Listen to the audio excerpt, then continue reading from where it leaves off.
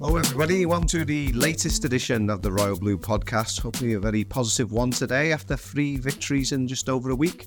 From Everton, I'm your host Chris Beasley, joined by the Echo's Everton correspondent Joe Thomas and our Echo Sport colleague Conor O'Neill. Joe, to start with you first, I mean, we both observed this yesterday, this last week or so for us. It feels like we've been doing a different job. Absolutely does, doesn't it? I started to enjoy writing match reports, which, I mean, some of them dark days of last season, even before you got to the relegation battle, there's that week when we went to Newcastle and then Spurs in space of about 5 days and another shot on target. And, you're just there in those grim 1-0 defeats where you just can't find any real positive, and you write the same again. And then can't be relying on Dominic Calvert-Lewin, and can't be. You're just thinking, I'm stuck in deja vu. All feels like a long distance playoff now, doesn't it? And yeah, it feels a very different job to even parts of the beginning of the season. Yeah. And another very, very good win to top off a fantastic week. And, I'm all for it. I'm sure we all are. Conor, I mean, did you think we were seeing that was a great appetite actually for the stories we were writing yesterday? Do you think there was a genuine feel-good factor being brought about, an actual tangible change by these results? Oh, 100%. Yeah. There's obviously been a massive mood change, hasn't it, for a few weeks now. I think even before, Palace and the points deduction stuff, I think there was a bit of a mood change then, but obviously the points deduction fueled the fire, I think, of every Everton supporter, and the performances, the exception Man United have matched that kind of thing. Bit of drive and ambition, and obviously, we all go to games, obviously we do different roles after the match. Obviously, I go down and speak to a player. It's quite refreshing to go and speak to a player after a win, because last season there was times where I felt more of a counselling session with some members facing his squad when you're asking the same questions, and you need to start scoring goals, don't you? And the reply would be, if we don't, we're all going to be in trouble. And it was a little bit repetitive. It was a little bit repetitive. I think now there's a lot more to look forward to. Obviously, I spoke to Jack Brown about yesterday, and although we erred on the side of caution, one game at a time, and we'll get too ahead of ourselves, but you can see how everyone's got that little bit of a bounce and that little bit of a feel-good factor about them, and that's because of these performances. And if we're being honest, they're not vintage Brazil, Barcelona-esque performances in terms of the football and stuff like that. I think yesterday was quite a rugged affair for large parts. It wasn't a great spectacle, but the big thing is that finds no way to win. Yeah. And when no matter what football team you are and what division you're playing, if you can find a way to win, that is all that matters. And you think yesterday was 2-0 in the end, and it looks quite comfortable, and all of a sudden everyone's up for up rather than down.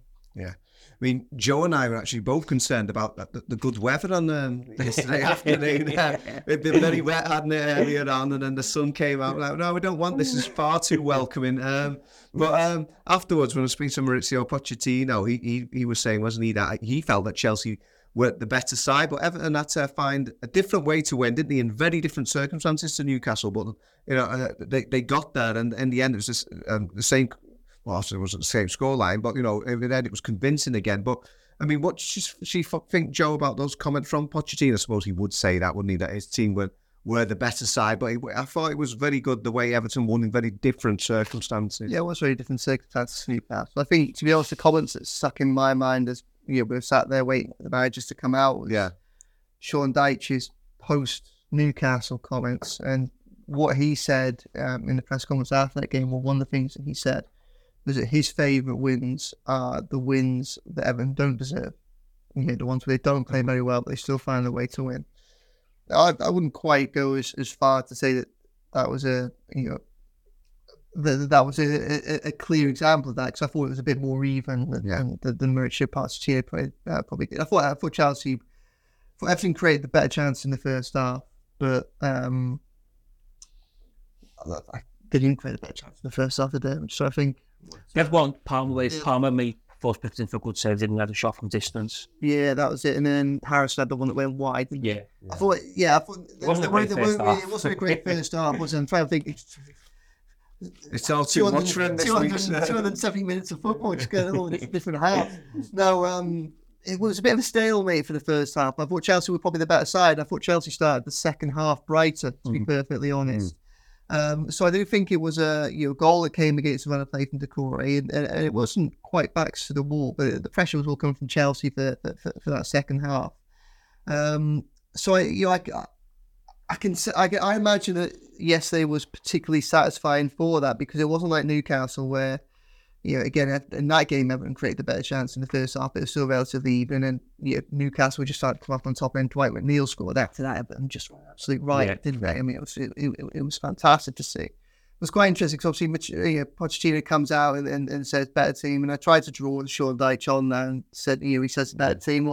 What do you think? And he doesn't like to he doesn't bite. Fair play to him. And he conceded that there are elements in which Chelsea were probably better, but it's precisely that point that you were just making. Then he said the important thing was finding ways to win even when you're not on song, and that's precisely what Everton did. We've seen three very different types of wins this week, and I think that's probably the most satisfying elements.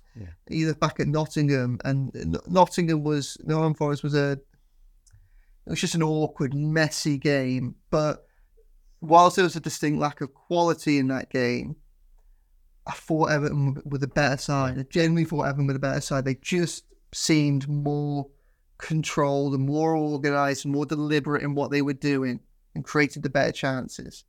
Then you had Newcastle, which I think Everton were genuinely the better side, and obviously they won comfortably in the end. And then you had Chelsea, where I think it's fair to say Chelsea were on top for various bits, whilst also acknowledging that they didn't really create too many clear-cut opportunities.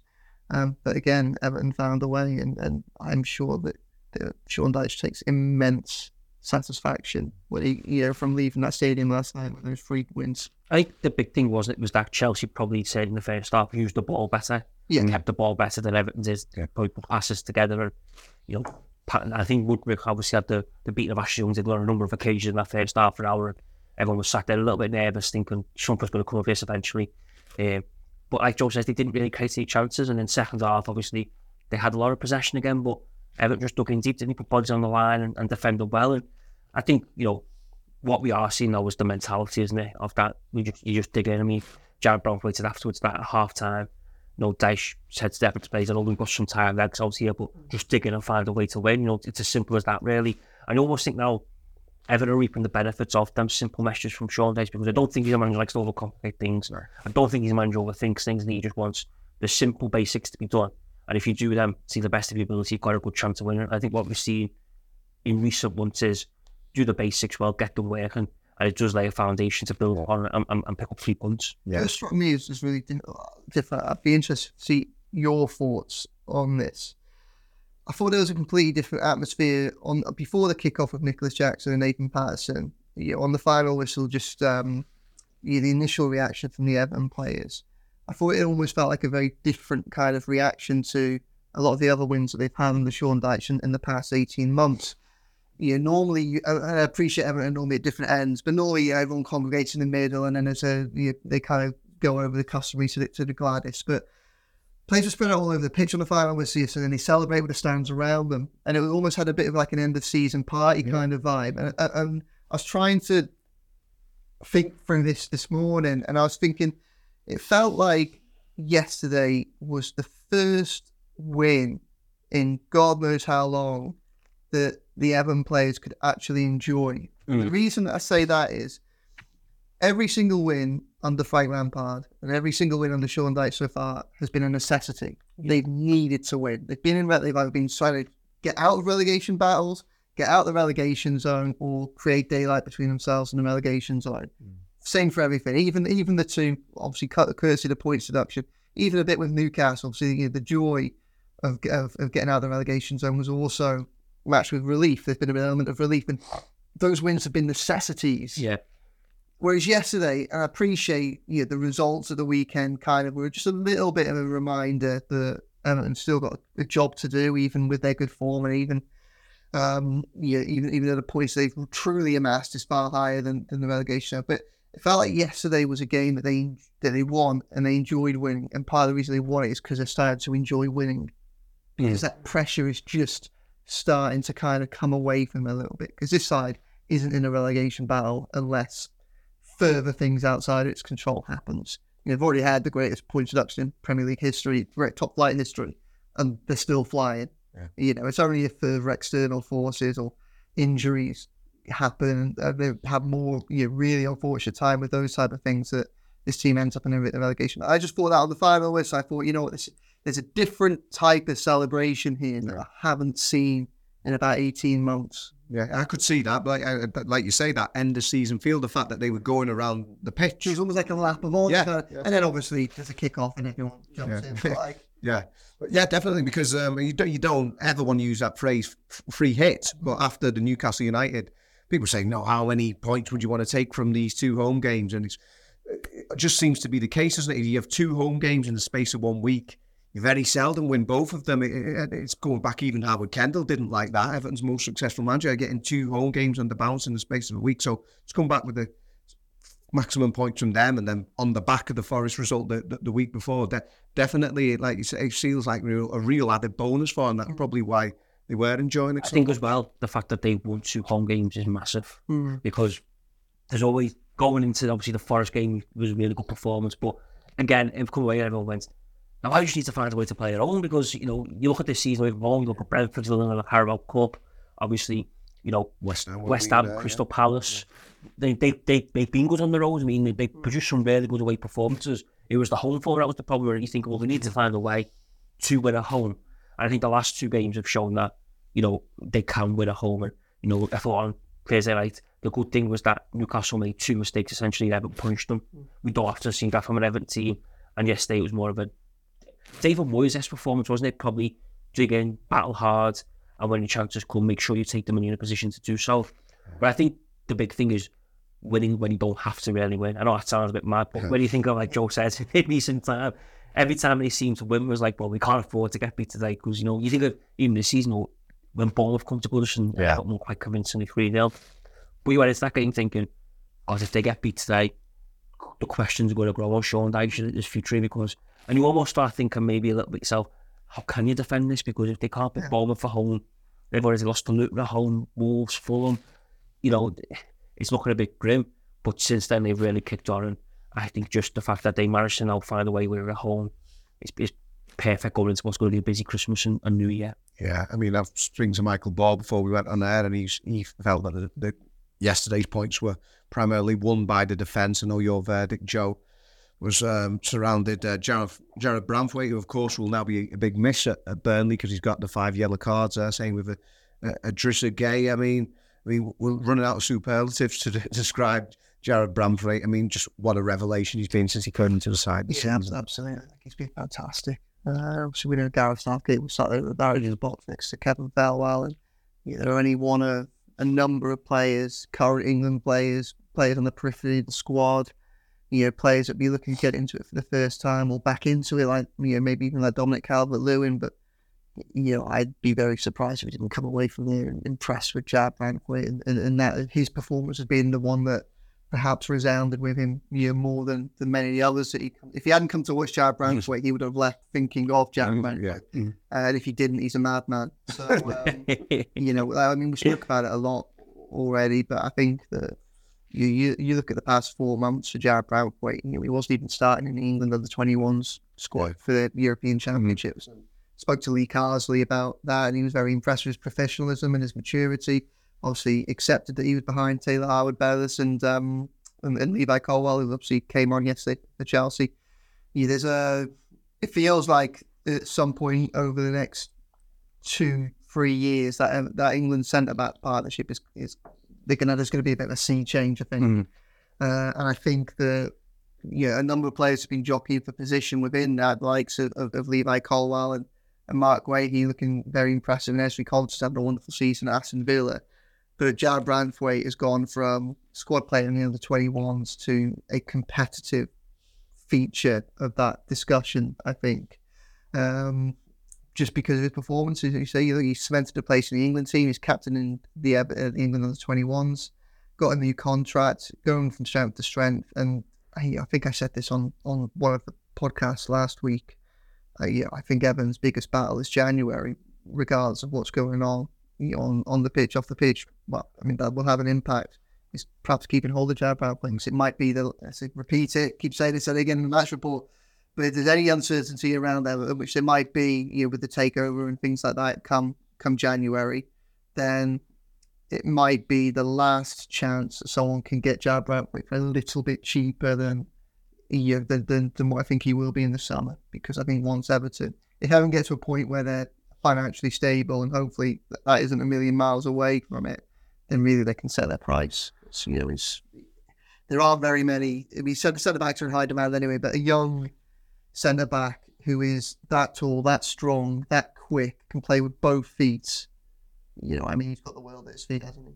I mean, the biggest thing I thought yesterday was when he went down and in the first half. And I think Goodison was one hell of his breath while he was on the floor, because it didn't look great when he first... It was a bit... Sorry to interrupt, but it was a bit...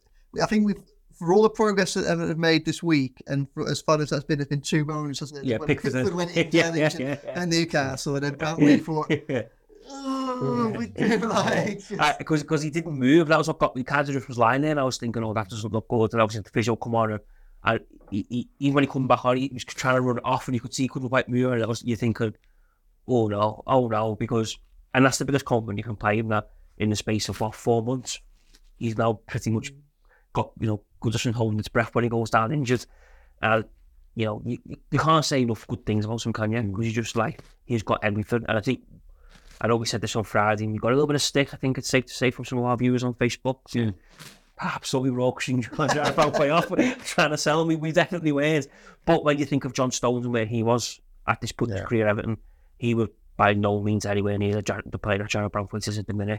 And if this is Branthwaite's still developing, then he's going to be one hell of a player. And the task for Everton is to keep him and build the team around him and all these other young players that we've got, like James Garner, Amadou Onana, because the future is bright. I mean, you do look at that spine and think, well, there is a lot of good talent there and a lot of good players, and the nucleus of a really good team. One of the things that I liked as well about this was after the game, but obviously he received treatment on the pitch, and he was still hobbling, I thought, going into half time. So I reckon he must have had a bit of a chat with the medics during the break, and on the final whistle, one of the first things he did was went to the touchline and shook hands with every one of the medical team, nice. The fitness team that were there, maybe acknowledging that they kind of patched him up or something like that. And it's just a little bit. So obviously, Connie, you with him after the game, it feels like he's quite a grounded character as well, which just only adds to. Yeah, and you don't know whether now, and this, when he's up the suspension, it's not great for Everton, but it may not be a bad thing if he misses out next week, given the games that to come. You don't want to write games off. Give him a little breather. But if you give him a little breather, because obviously you got Fulham in the Carabao Cup, which is a massive game, transfer them to enter a semi-final. Then it's Tottenham, Man City, Wolves in a tight period. 3 really tough games, which Everton need the best team on the pitch for. Whether they need a little break next week might do them the world of goals and give them a chance to reset. Well, certainly, it's an interesting one. Credit goes to Marcel Brands, because interestingly, John Stones was David Moyes' parting gift to Everton, the final signing that he made, although he'd never actually played until Martinez was there. And Marcel Brands not only just identifying Jarrad Branthwaite as a raw teenager who made just a clutch of appearances for Carlisle United, his early games at Everton, he wasn't anything like the player he is now, is he? But then Brands took him again to PSV on loan, and he's just come back a totally different animal, really. I mean, so for all the stick, and obviously a lot of that could be vindicated. It came Marcel Brands' way, as top marks for him. He could make. I mean, I could ever go potentially auction him off. I was going to say he could make Everton a lot of money, but he could. What he could do is, along with those young players you mentioned there, Connor, could be the spine round a potentially exciting young team to move to the new stadium. I mean, we move on to other players who featured prominently. I mean, again, that back four, Vitaly Mykolenko, Joe. I mean, it's just been talking about transformations. If you compare what he was like, say, a year ago to the performances, maybe even the end of last season, the performances that the team are getting out of him now. It's quite interesting. I think there was a big interview with him in programme talking about how he's had a hip injury that since early 2022. He's only just started to kind of feel like he's got the getting his true fitness back. It just reminds you, obviously, there's always so many things going on that you just have absolutely no idea about. Obviously, we know about his family situation and what's going on in Ukraine. So, I mean, he's been a revelation. It's been quite nice as well, because obviously what stood out a month ago is his attacking prowess. Obviously, he scored those 2 early goals, and he gets Brighton and Crystal Palace, and then he comes back to remind us about how good defensively he is, and he was excellent again. And I thought there was one goal-saving tackle he put on in the second half. I don't know where he came from. He just came from nowhere to tackle something behind and get a block in, and it was huge. And it seemed to spark this, almost like this mad 15-minute period where he was just everywhere. He was just everywhere. You look at the players that he has shackled this season so far. Like, I thought he did an excellent job on Saka against Arsenal. Obviously, it's easy to overlook these things because obviously Everton still lost these games. But I thought, he largely kept Saka under wraps at a time when Arsenal were absolutely flying. He did an absolutely wonderful job on Mo Salah. And again, obviously Mo Salah scored 2, but the circumstances have been well covered. Those late goals and perhaps the unfairness with which Everton were treated in that game before it got to that stage. But again, I thought he did a wonderful job on Salah, and he's just adding wingers and upcoming stars to his list of players he's kept under wraps, hasn't he? Obviously, Gordon had a little bit more joy on Thursday once he left Coleman and switched over to the upper flank. But yesterday I thought he did a reasonably decent job on Cole Palmer, and it's quite clear what Cole Palmer wants to do because he did it time and time again. He cut inside from the right hand curl, one over his left, and he got close with a couple. But Mikalenko was absolutely superb. Tarkowski was very good, and I like Nathan Patterson when he came on. He's got he's got an opportunity. James Coleman's touch and go for Burnley. They're not quite sure. Ashley Young, both he and Sean Dyche both said they hoped it was nothing serious yesterday. Obviously that'll be analysed over the coming days to see what he has. But it might be that Dyche's hand is forced and Patterson has to come in against Burnley. It'll be a big opportunity for him. Like, I think we all, we've mentioned it so many times that we'd like to see him given an opportunity. And there have been times in his Everton career already when he has taken the opportunities when he's got them. It's been injuries that have held him back, not form that have led to him coming out the side. But hopefully Burnley will be an opportunity for him. Hopefully it'll be one that he takes, because again, we talk about players for the future. We've got 35-year-old Coleman, 38-year-old Young, both out of contract at the end of the season. Wouldn't be hugely surprised if Coleman can probably stay for as long as he wants. But it's felt for a long time like Dyche perhaps doesn't quite trust Nathan Patterson. He goes out of his way to mention about him positively in press conferences when he gets the chance to, but he hasn't really backed that up necessarily with the opportunities he's given to him. But again, if Patterson can get in and cement his place there and show that he's learned over the 18 months he's been at Everton, and it's another area that Everton go from strength to strength going to next season. It's another area that doesn't need addressing in the transfer market, so they don't need to spend money. And it's another young player that's forming a core, a nucleus. And we writing about this even around the time of Bournemouth, saying our things still get positive about. You look at Branthwaite, you look at Garner, you look at McNeil, and a few others, and their ages. And Patterson's amongst that little clutch of players there that could be the foundation for. The foundation is being built now, but these could be the players that build the next layer on top of it and really help make this progress sustainable. I think it's well the same as Mikalenko. I think me personally got to eat some humble pie. I think I have major doubts about. I think a lot of us did too. The season. And one of the games that always stood out to me was Doncaster away, where I think to say one of the worst players in the pitch that night, and Everton were playing bottom of League 2. And I remember coming home from that.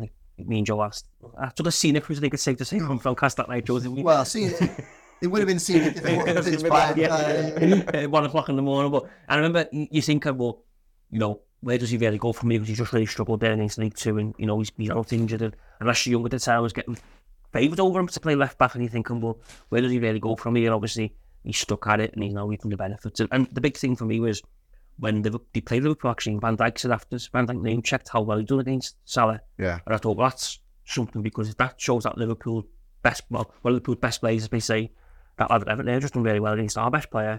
And also the fact that he seems to have this unfortunate where most weeks he marks either team's best player. like he always seems to end up with either the most informed player of the opposition or the best player of the opposition. And even sometimes when we was just think like, my kind of stuff like the bang average, the winger, so I think he's done remarkably well. You mentioned Van Dijk there. I mean, obviously, no stretch. Obviously, Liverpool top of the league. I don't want to talk about them, but top of the league. But Mikalenko and Branthwaite both be starting right now. I don't think anyone would dispute that. We have to bring back our Liverpool end of season and the year 11 that Mr. Prentice used to do. But I think he's done remarkably well, hasn't he, Mykolenko? I think when you look at where he was, where he's been, even like Saka, he's done really well. He Saka, didn't he, for Arsenal when everyone had concerns that day, and he now looks at a fully functioning Premier League defender, both from an attacking point of view and defensive point of view. Yeah, and I think that's the biggest thing as well, because he was always questionable about him going forward. But I think he's really come on leaps and bounds in recent weeks with Barrett. I think he's one of them as well, as he's clearly got in there and he's listened to what Sean Dyche had to say and what Sean Dyche's coaching staff want to do with him, and now the benefits. He's probably a bit of a poster boy in terms of, if you do listen to Sean Dyche, Ian Bowen and Steve Stone, take their advice on board, do what they tell you to do. This is the end product, and they probably should be all able to have players around the dressing room want to do the same. Yeah. The other end, our regular guest Gavin Buckland unfortunately can't be with us today, but he was waxing lyrical, wasn't he, about Jack Harrison in the support striker role. He wanted to see that continue against Chelsea. It didn't. Jack was back out on the wing. Abdoulaye Doucouré was back there supporting Dominic Calvert-Lewin, and I said, Joe, after the game, I mean, I've compared him. So Everton haven't had this for a long time now, since the David Moyes era, whether it be Tim Cahill or even Marouane Fellaini towards the end there. Somebody who can knit that attack and midfield together and provide those goals from the attacking midfield position. That's, Gav's not here to defend himself and say why he made a strong case for Jack Harrison there, but that's why Abdoulaye Doucouré is in that position. Yeah, I mean, he knits things together in a very different way to think how Gav was meaning. Yeah. He's someone that Everton's centre midfield and Dominic Calvert-Lewin, there's often quite significant gaps between them, and the only way that they're filled is because Abdoulaye Doucouré has just absolute boundless energy. His fitness levels must be he's the wrong side of 30 now. He is not quite box to box, but I mean he's 30 yards out from Everton's areas all the way to to Chelsea's goal, and he got another goal there, didn't he? I mean, it's just so physical and strong, isn't he? And he's quite quick. I think he's just someone that's really. I think he's a type of almost attacking midfield support striker. I don't think many Premier League defenders come up against very often at the minute. It feels like we're living in an era of number 10s. Yeah, and Abdoulaye Doucouré is a very different challenge, because he's someone that will just run straight at the heart of you. I think he's someone that there's probably a lot of naivety and complacency around when other teams are lining up and thinking, well, perhaps don't need to do the hard yards on him because they don't believe he's necessarily got the technical ability. And, he might not have the same levels of technical abilities as some of the other players that we've seen who do so well in that role, likes of, Eberechi Eze we saw at Palace, or even someone like a Cole Palmer from yesterday. But what he doesn't quite have there, he just makes up with absolutely everything else that he does. And again, we're in danger of repeating ourselves, but nobody has been more important to the survival of to Everton under Sean Dyche and Abdoulaye Doucouré, and bringing him from the cold. Obviously, he was frozen out under Lampard. Was a decision that just had immediate rewards for Dyche, and he just keeps repaying. And you think back to January of last year, and you've got Doucouré not being involved, and you've got Dwight McNeil on the periphery really struggling. And you look at those two players and everything that they've done since under Dyche, like it's absolutely all the goals they've scored and the roles that they've played, and keeping Everton up and then laying this foundation for this season. It was quite one thing. Obviously, we spoke about Jack Harrison, the through ball he played for Dominic Calvert-Lewin against Newcastle on the pod on Friday, and I was saying how it's been a long time since I've seen anybody play such a cute ball from this Everton side that kind of helped Calvert-Lewin break through a defence. Obviously didn't take that opportunity. It's quite nice that we saw very similar again for Abdoulaye Doucouré's goal yesterday, because it came from Dwight McNeil again. That just little cute through ball. I don't know if maybe it's a confidence thing. Maybe it's these players are just starting to kind of have belief that they have the freedom to do this. Maybe for 10 months or so, the bliss to miss that Sean Dyche has been trying to instill in his team has been because the pressure's been so high on all these players, and because a lot of them are fighting for their Premier League careers, both in terms of against relegation and to be kept on and not sold at at a club which has been willing to listen to offers for so many of its players, maybe those words have been a little bit hollow, and maybe it's only now that he's really started to instill that mentality because they're getting the results that are giving them the platform to express themselves more. And we're seeing this same group of players start to evolve and play different types of football, and they grind out different types of wins as well, and it's just so good to see. It's still an Everton side that really only has a plan A, only has one way of playing, but then it seems to be able to adapt that. It seems to be able to survive kind of micro changes to it. So if someone like, obviously, if James Garner comes out, so Coleman comes in, a younger Harrison get moved around, it has one system of playing, but it seems to have multiple ways of playing that system, which is probably the very, very best that Dyche can do at the minute, given the limited resources at its disposal, and he deserves a lot of credit for that.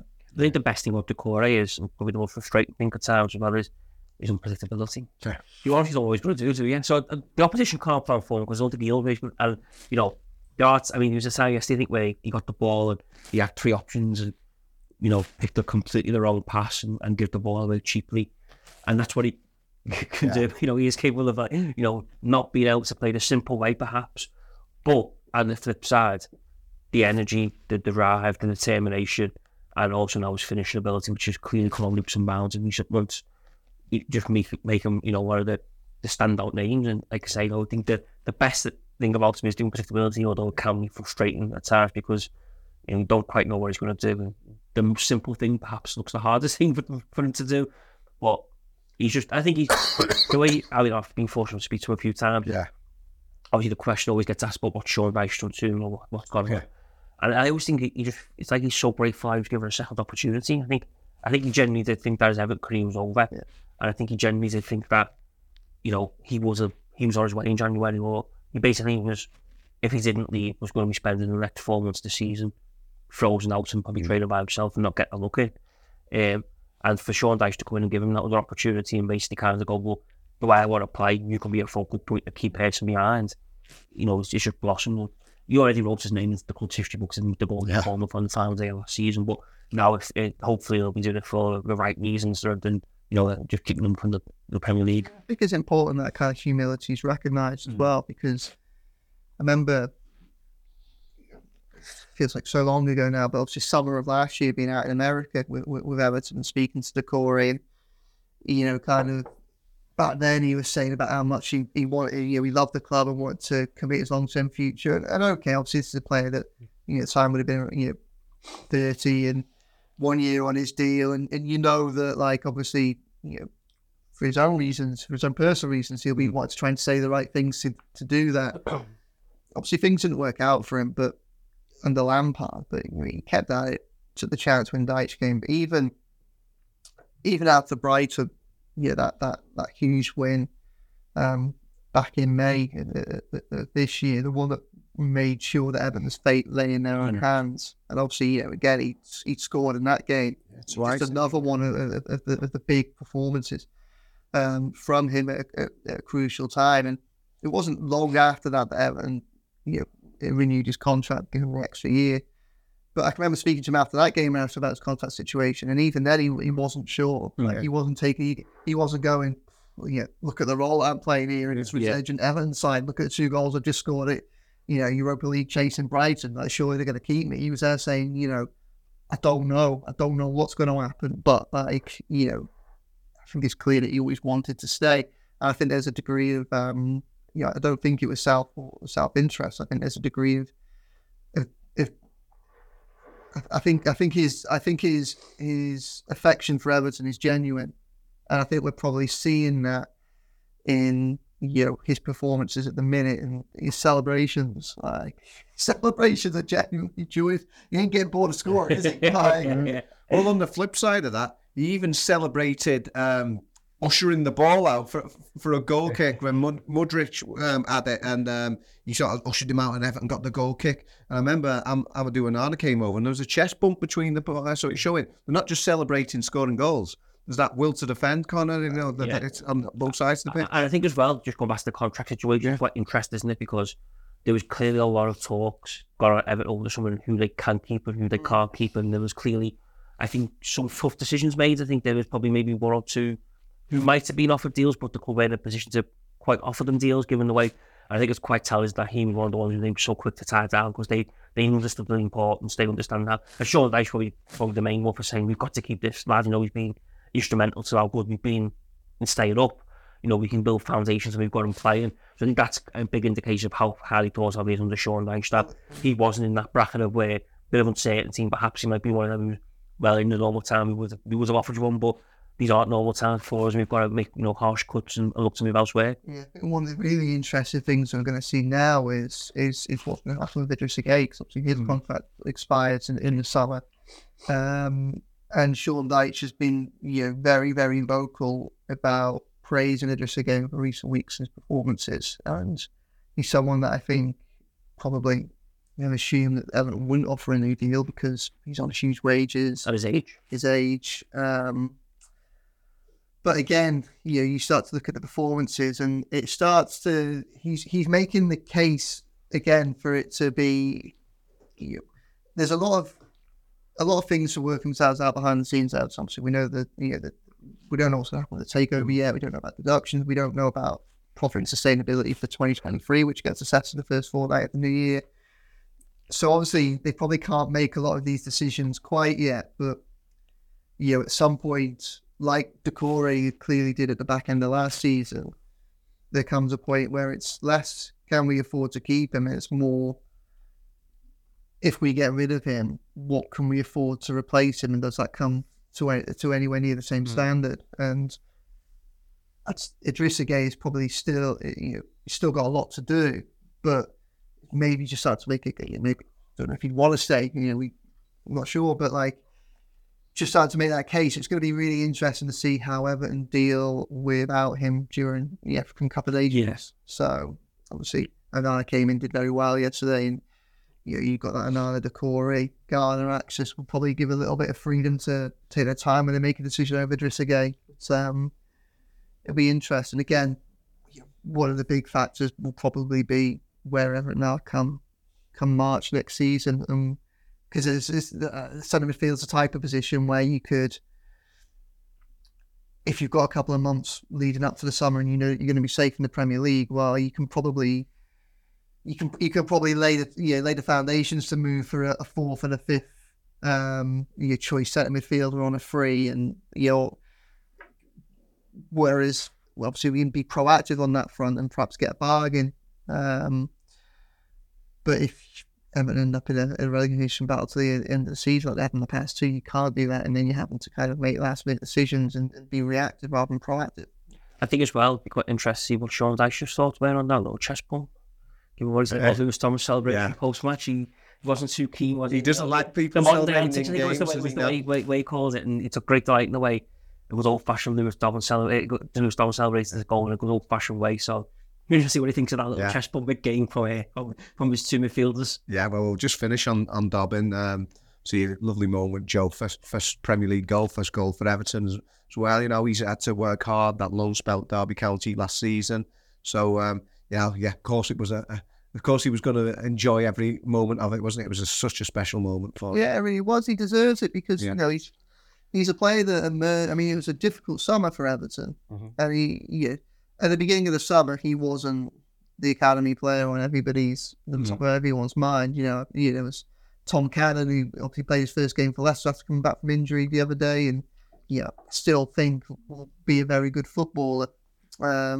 You had like to stand up. You're not giving that chairmanship of the Tom Cannon fan club or just yet. I'm not. No, I still just expect a Christmas card off the family. I still think it's going to be a decision that Everton end up regretting, albeit probably won't quite be able to make that decision until we see how close he was. If they fall within the parameters of profit and sustainability for 2023 by 5 or 6 million because they got it for Tom Cannon, then there's a that could be the greatest decision. Exactly. So, but you had him. You got Sam Mills and Lewis Warrington, who were highly thought of, obviously gone out on loan, but they were ahead of Dobbin in the pecking order. You probably had a little bit of frustration over Isaac Price leaving. A lot of hope, and still there's a lot of hope for Francis Okoronkwo.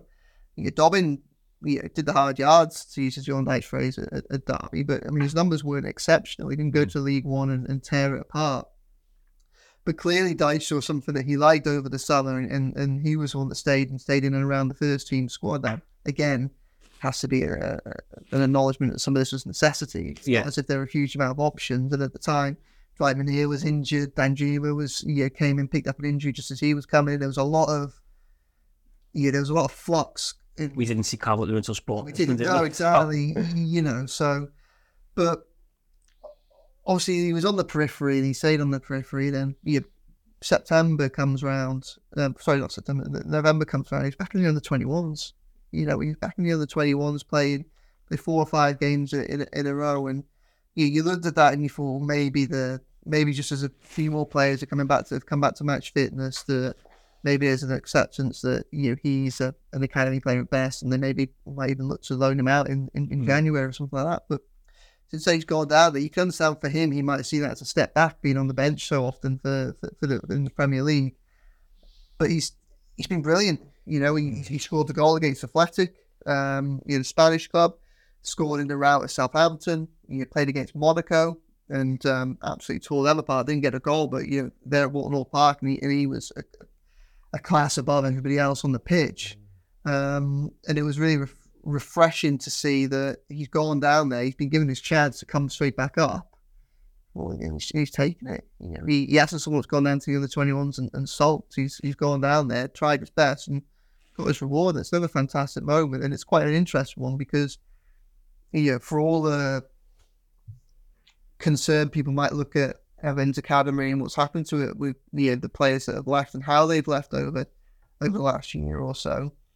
And whilst one of the big things with Sean Dyche has often been the claim that he doesn't bring young players forward and give them opportunities, well, one, you've got Dwight McNeil there, who he gave his big chance to as a teenager at Burnley, and we can see he's still very young, but the impact he's having for Everton now, again under Dyche.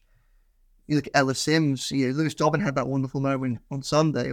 Ellis Sims had exactly the same for him. Yeah. And again, some of these round the 16, it didn't work out of Ellis Sims and things like that, but players are still getting these moments, and it is very nice to see it. And I think that it's another area that injects, it's another avenue to inject positivity into the club at the minute.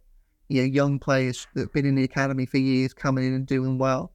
Obviously Sims and Brownthwaite are players that have been acquired later on in their teenage years, but Dobbin's another Everton player that is coming through the ranks. He's got a moment. What happens next? I don't know, but even if nothing happens next, he's got that moment, and Dyche gave it to him, and we've all enjoyed it. I think we're all really, really pleased for Lewis. I think the big thing why it was a great moment, and one that was one that probably lived in memory for a long time. Yeah. But the one thing that stood out for me was what Dyche said post-match, when he thought about last time Lewis Dobbin in the goal, and he said about, we were taking him or Danjuma, basically. We were going to ring on because he obviously needs to freshen things up. I thought it was quite telling that Dobbin got the nod over Danjuma to come on.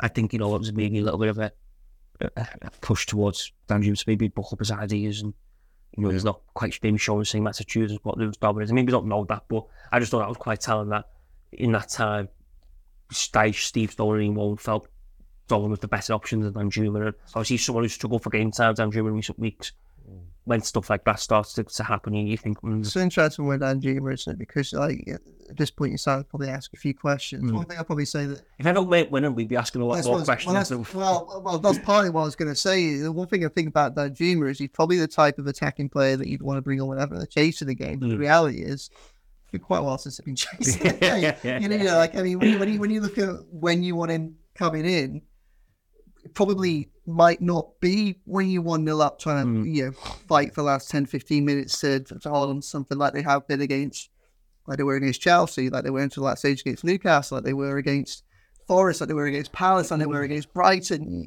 These probably are game situations where you would necessarily turn to Danjuma. But that being said, the lack of opportunity has been given out is I think we're all noting it, aren't we, from watching it with interest. I think it's quite interesting because it was the Brentford game when he first dropped out, wasn't it, from the team, and then obviously given us a chance against Burnley in the Carabao Cup. I don't think he set the world like that. I think think he sent it was a bit of a failed audition, wasn't it, in terms of that even if playing to get back into the show. I just thinking we haven't really seen him since. Well, the fact that he seems to be behind Jack Harrison in that support striker role. So at the core, you got Harrison, and then we assume it's Danjuma.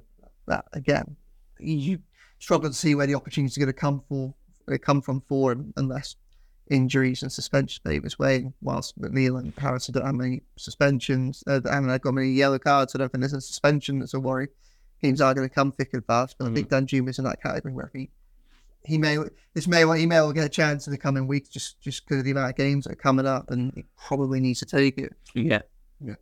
Well, I guess it would have been too much of a headline writer's dream for Dobbin to hit the knockout blow against the equine aggressors of Newcastle United. I put that in my analysis. But just before we do finish, I just want to, all joking apart, obviously you got the goal against Chelsea there. Just before we finish, on a more serious note, for the second weekend on the run, there were poverty-shaming chants from opposition supporters in an Everton game. Saw it at Nottingham Forest. I wrote a piece about it. Then Joe was saying about how it's a very serious issue. Various